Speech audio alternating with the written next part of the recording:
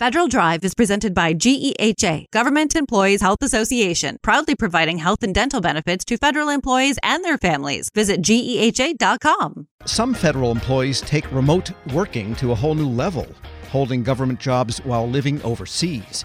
They're called Domestic Employees Teleworking Overseas, or DETOs. Most of them are the spouses of military or foreign service officers, and DETOs got a raise this year after Congress approved a locality pay equivalent. Well, now the State Department is recognizing one of its employees for her advocacy on the pay issue.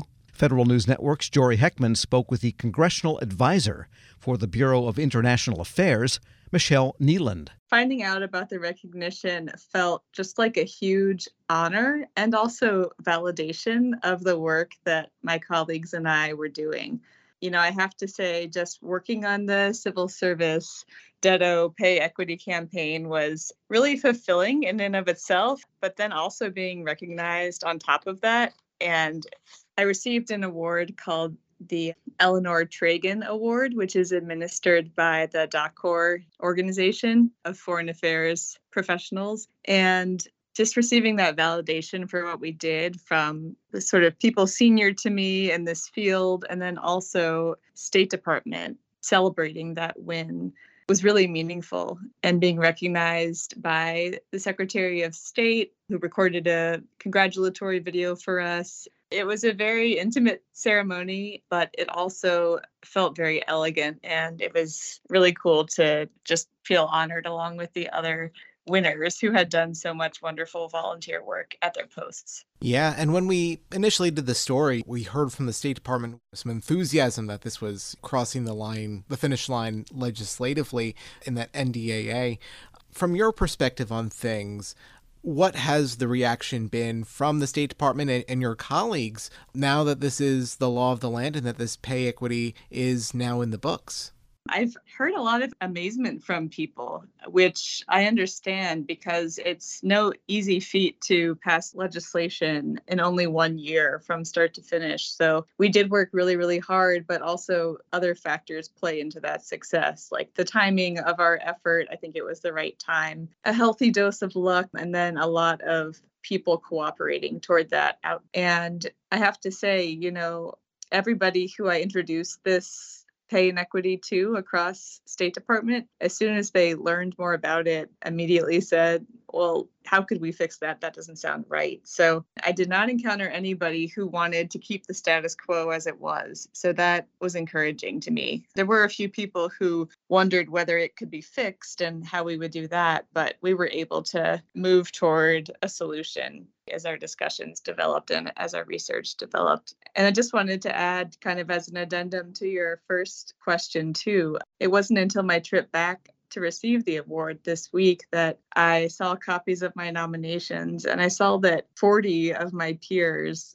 including outside of State Department, co-nominated me for this particular award, which I am really touched and amazed by. I had no idea it was that big of a list, but it just goes to show how many people are personally touched by this win, because as soon as it went into effect, people's paychecks were adjusted and they started receiving equitable pay to their peers and to what they were making when they were working domestically. So it hit and impacted families immediately, which made people, I think, really emotional and just grateful that we were able to succeed, because this was an issue that had persisted since 2009. So I guess 14 years. And the people who had been the civil service spouses who had been working that whole time from post had cumulative losses, which impacted their retirement and their TSP. So there's nothing that can be done about those prior losses, but at the very least, as of the implementation of this legislation, as of this year, 2023, people are now receiving fair pay. And it's really incentivizing this domestic employees teleworking from overseas program, which has been a lifeline for spouses of foreign affairs and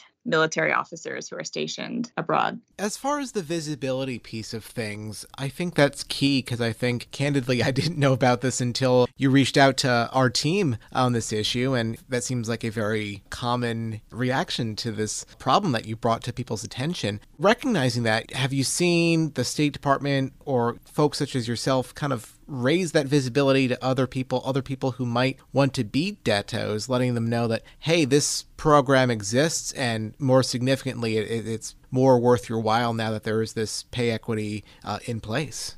I think the program is still a hidden gem. People are finding out about it more and more, especially those people like in my situation who are spouses of foreign affairs or military officers. I will say that it's still relatively hard to secure a DETO position.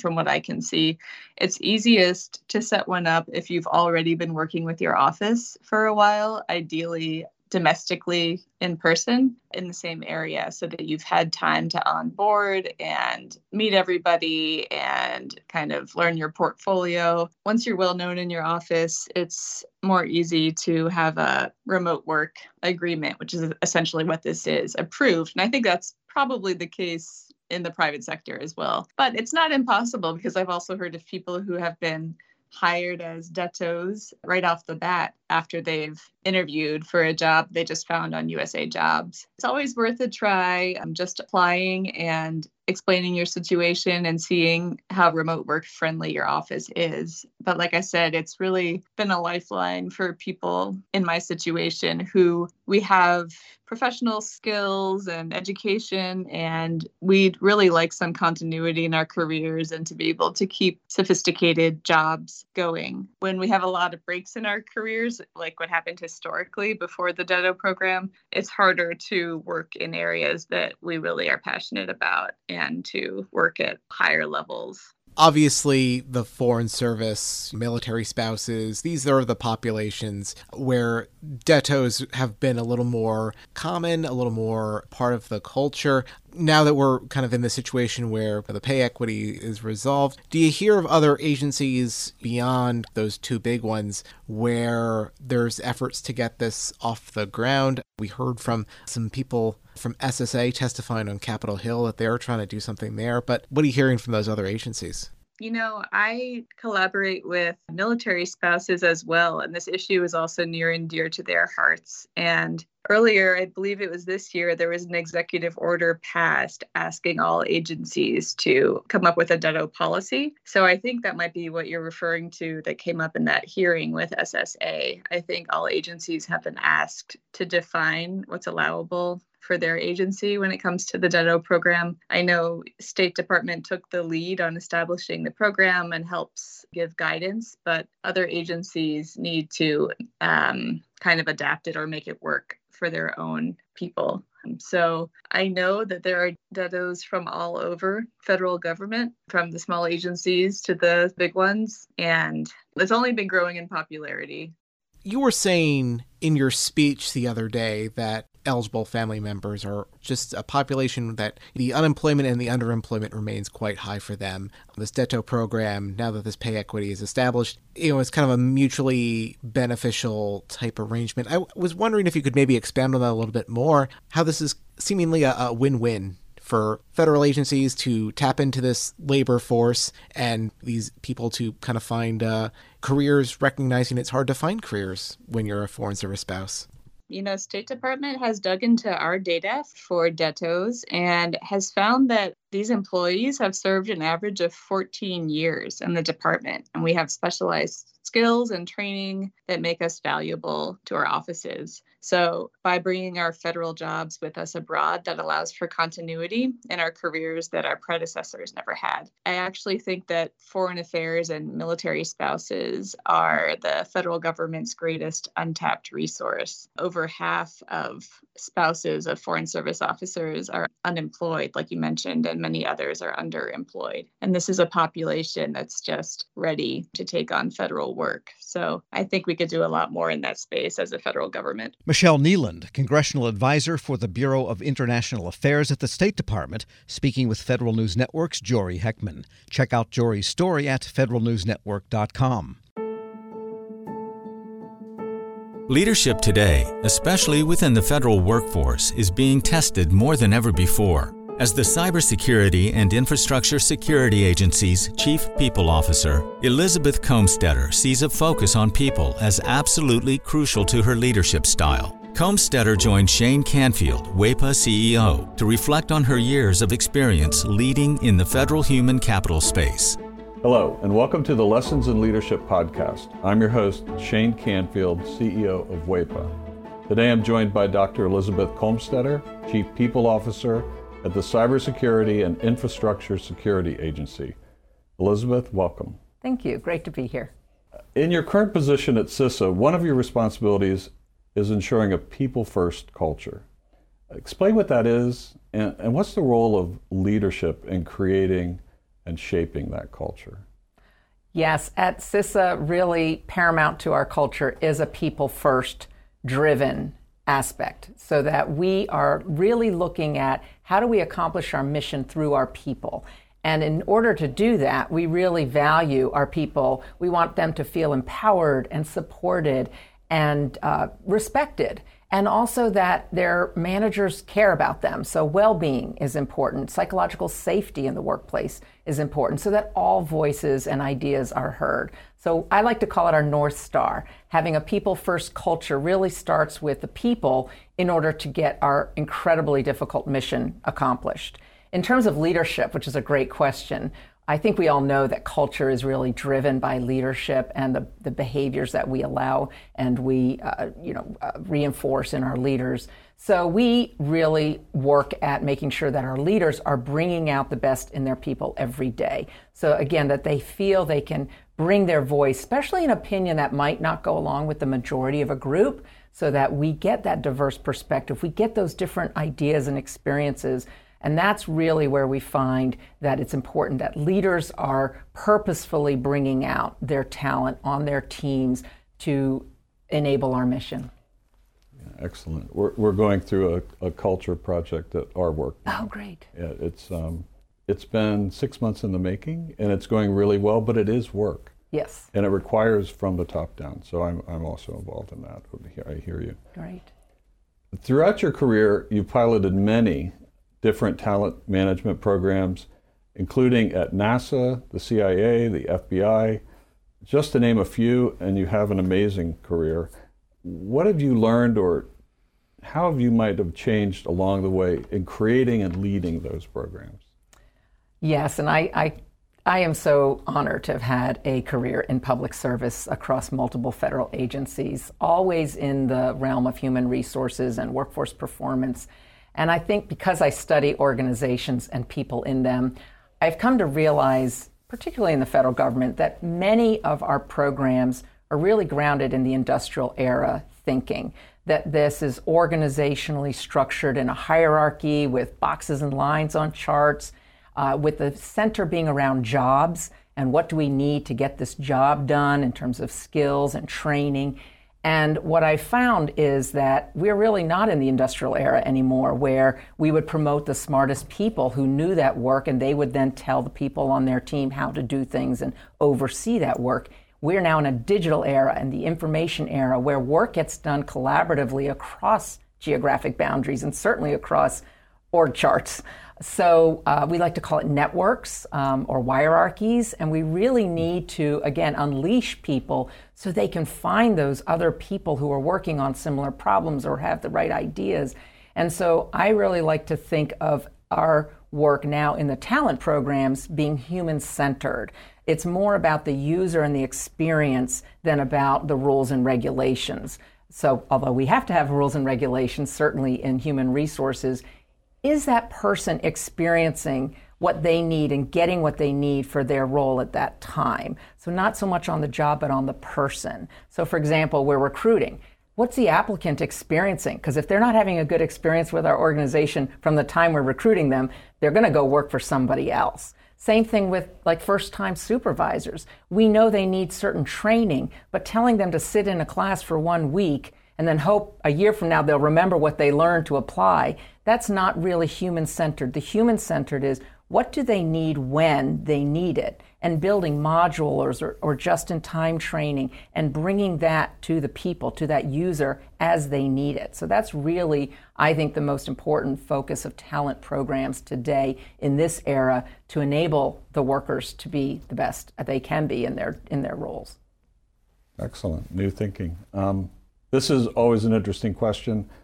Has there been a time when, as a leader, that you've made a mistake? And what is that? And I think most important, what did you take away from that? What did you learn from that?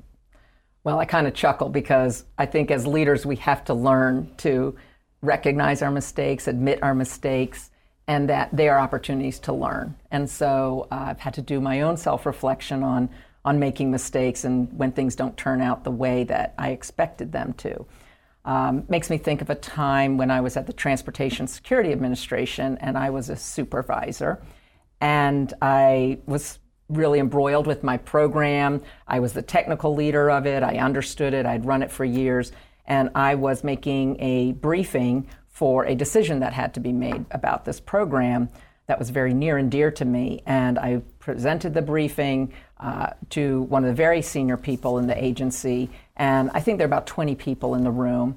And I had gone through the briefing, answered all the questions, and that leader then said, okay, I'm going to go around the room and get everybody's opinion, and then everybody gets to vote, which kind of set me aback because there were people in that room that didn't have any technical knowledge about my program.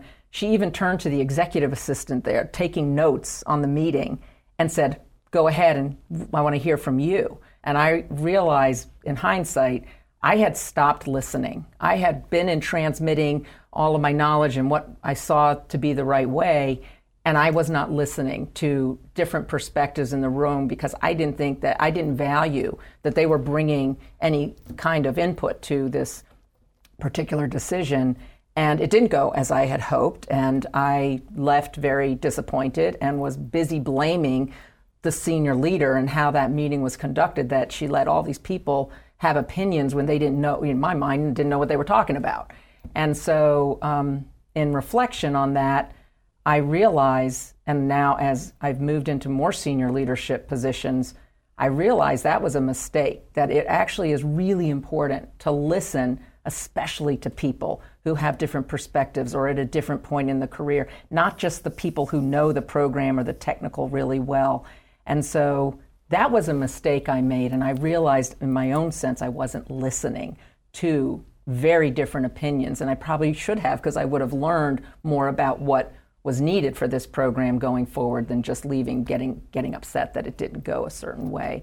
So I've really practiced active listening. I've practiced making sure there's very different people on teams and certainly on committees or councils, that we need early careers, people new to the agency, people who haven't walked in the shoes of the technical workforce, because they're asking questions we need to hear for these programs to be successful. Excellent. Your career in talent management means your work is very closely tied to people. And even your title, Chief People Officer, what does that mean to you to be a leader in the federal system with that focus? Isn't that a great title? I just love the title Chief People Officer, and I think it's my dream job, really, to be focused on people and culture and the workforce strategy for the whole agency.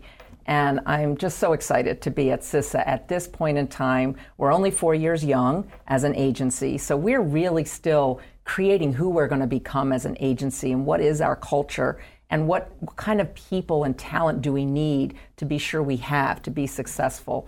So it's very exciting for me to be in this role with an intentional focus on culture, because it's one of those things, if you leave it to chance and you kind of hope it goes the way you want it to, it probably won't. So by building programs, including leadership development programs, including any kind of training and learning and career growth and engagement programs and listening programs, that's what's really key for, I think, for our agency, and particularly me in this role. I think in the federal government, we got used to doing annual survey, the Federal Employee Viewpoint Survey that OPM, Office of Personnel Management, runs every year. So we would do a survey and we'd read it and we'd say, oh, this is the opinion of our people. And then we would do action plans, and then we'd roll out certain activities that we would hope would increase engagement. In this era, you can't do once a year and understand what your employees' experiences are, what they need, what's working well, and what needs to improve.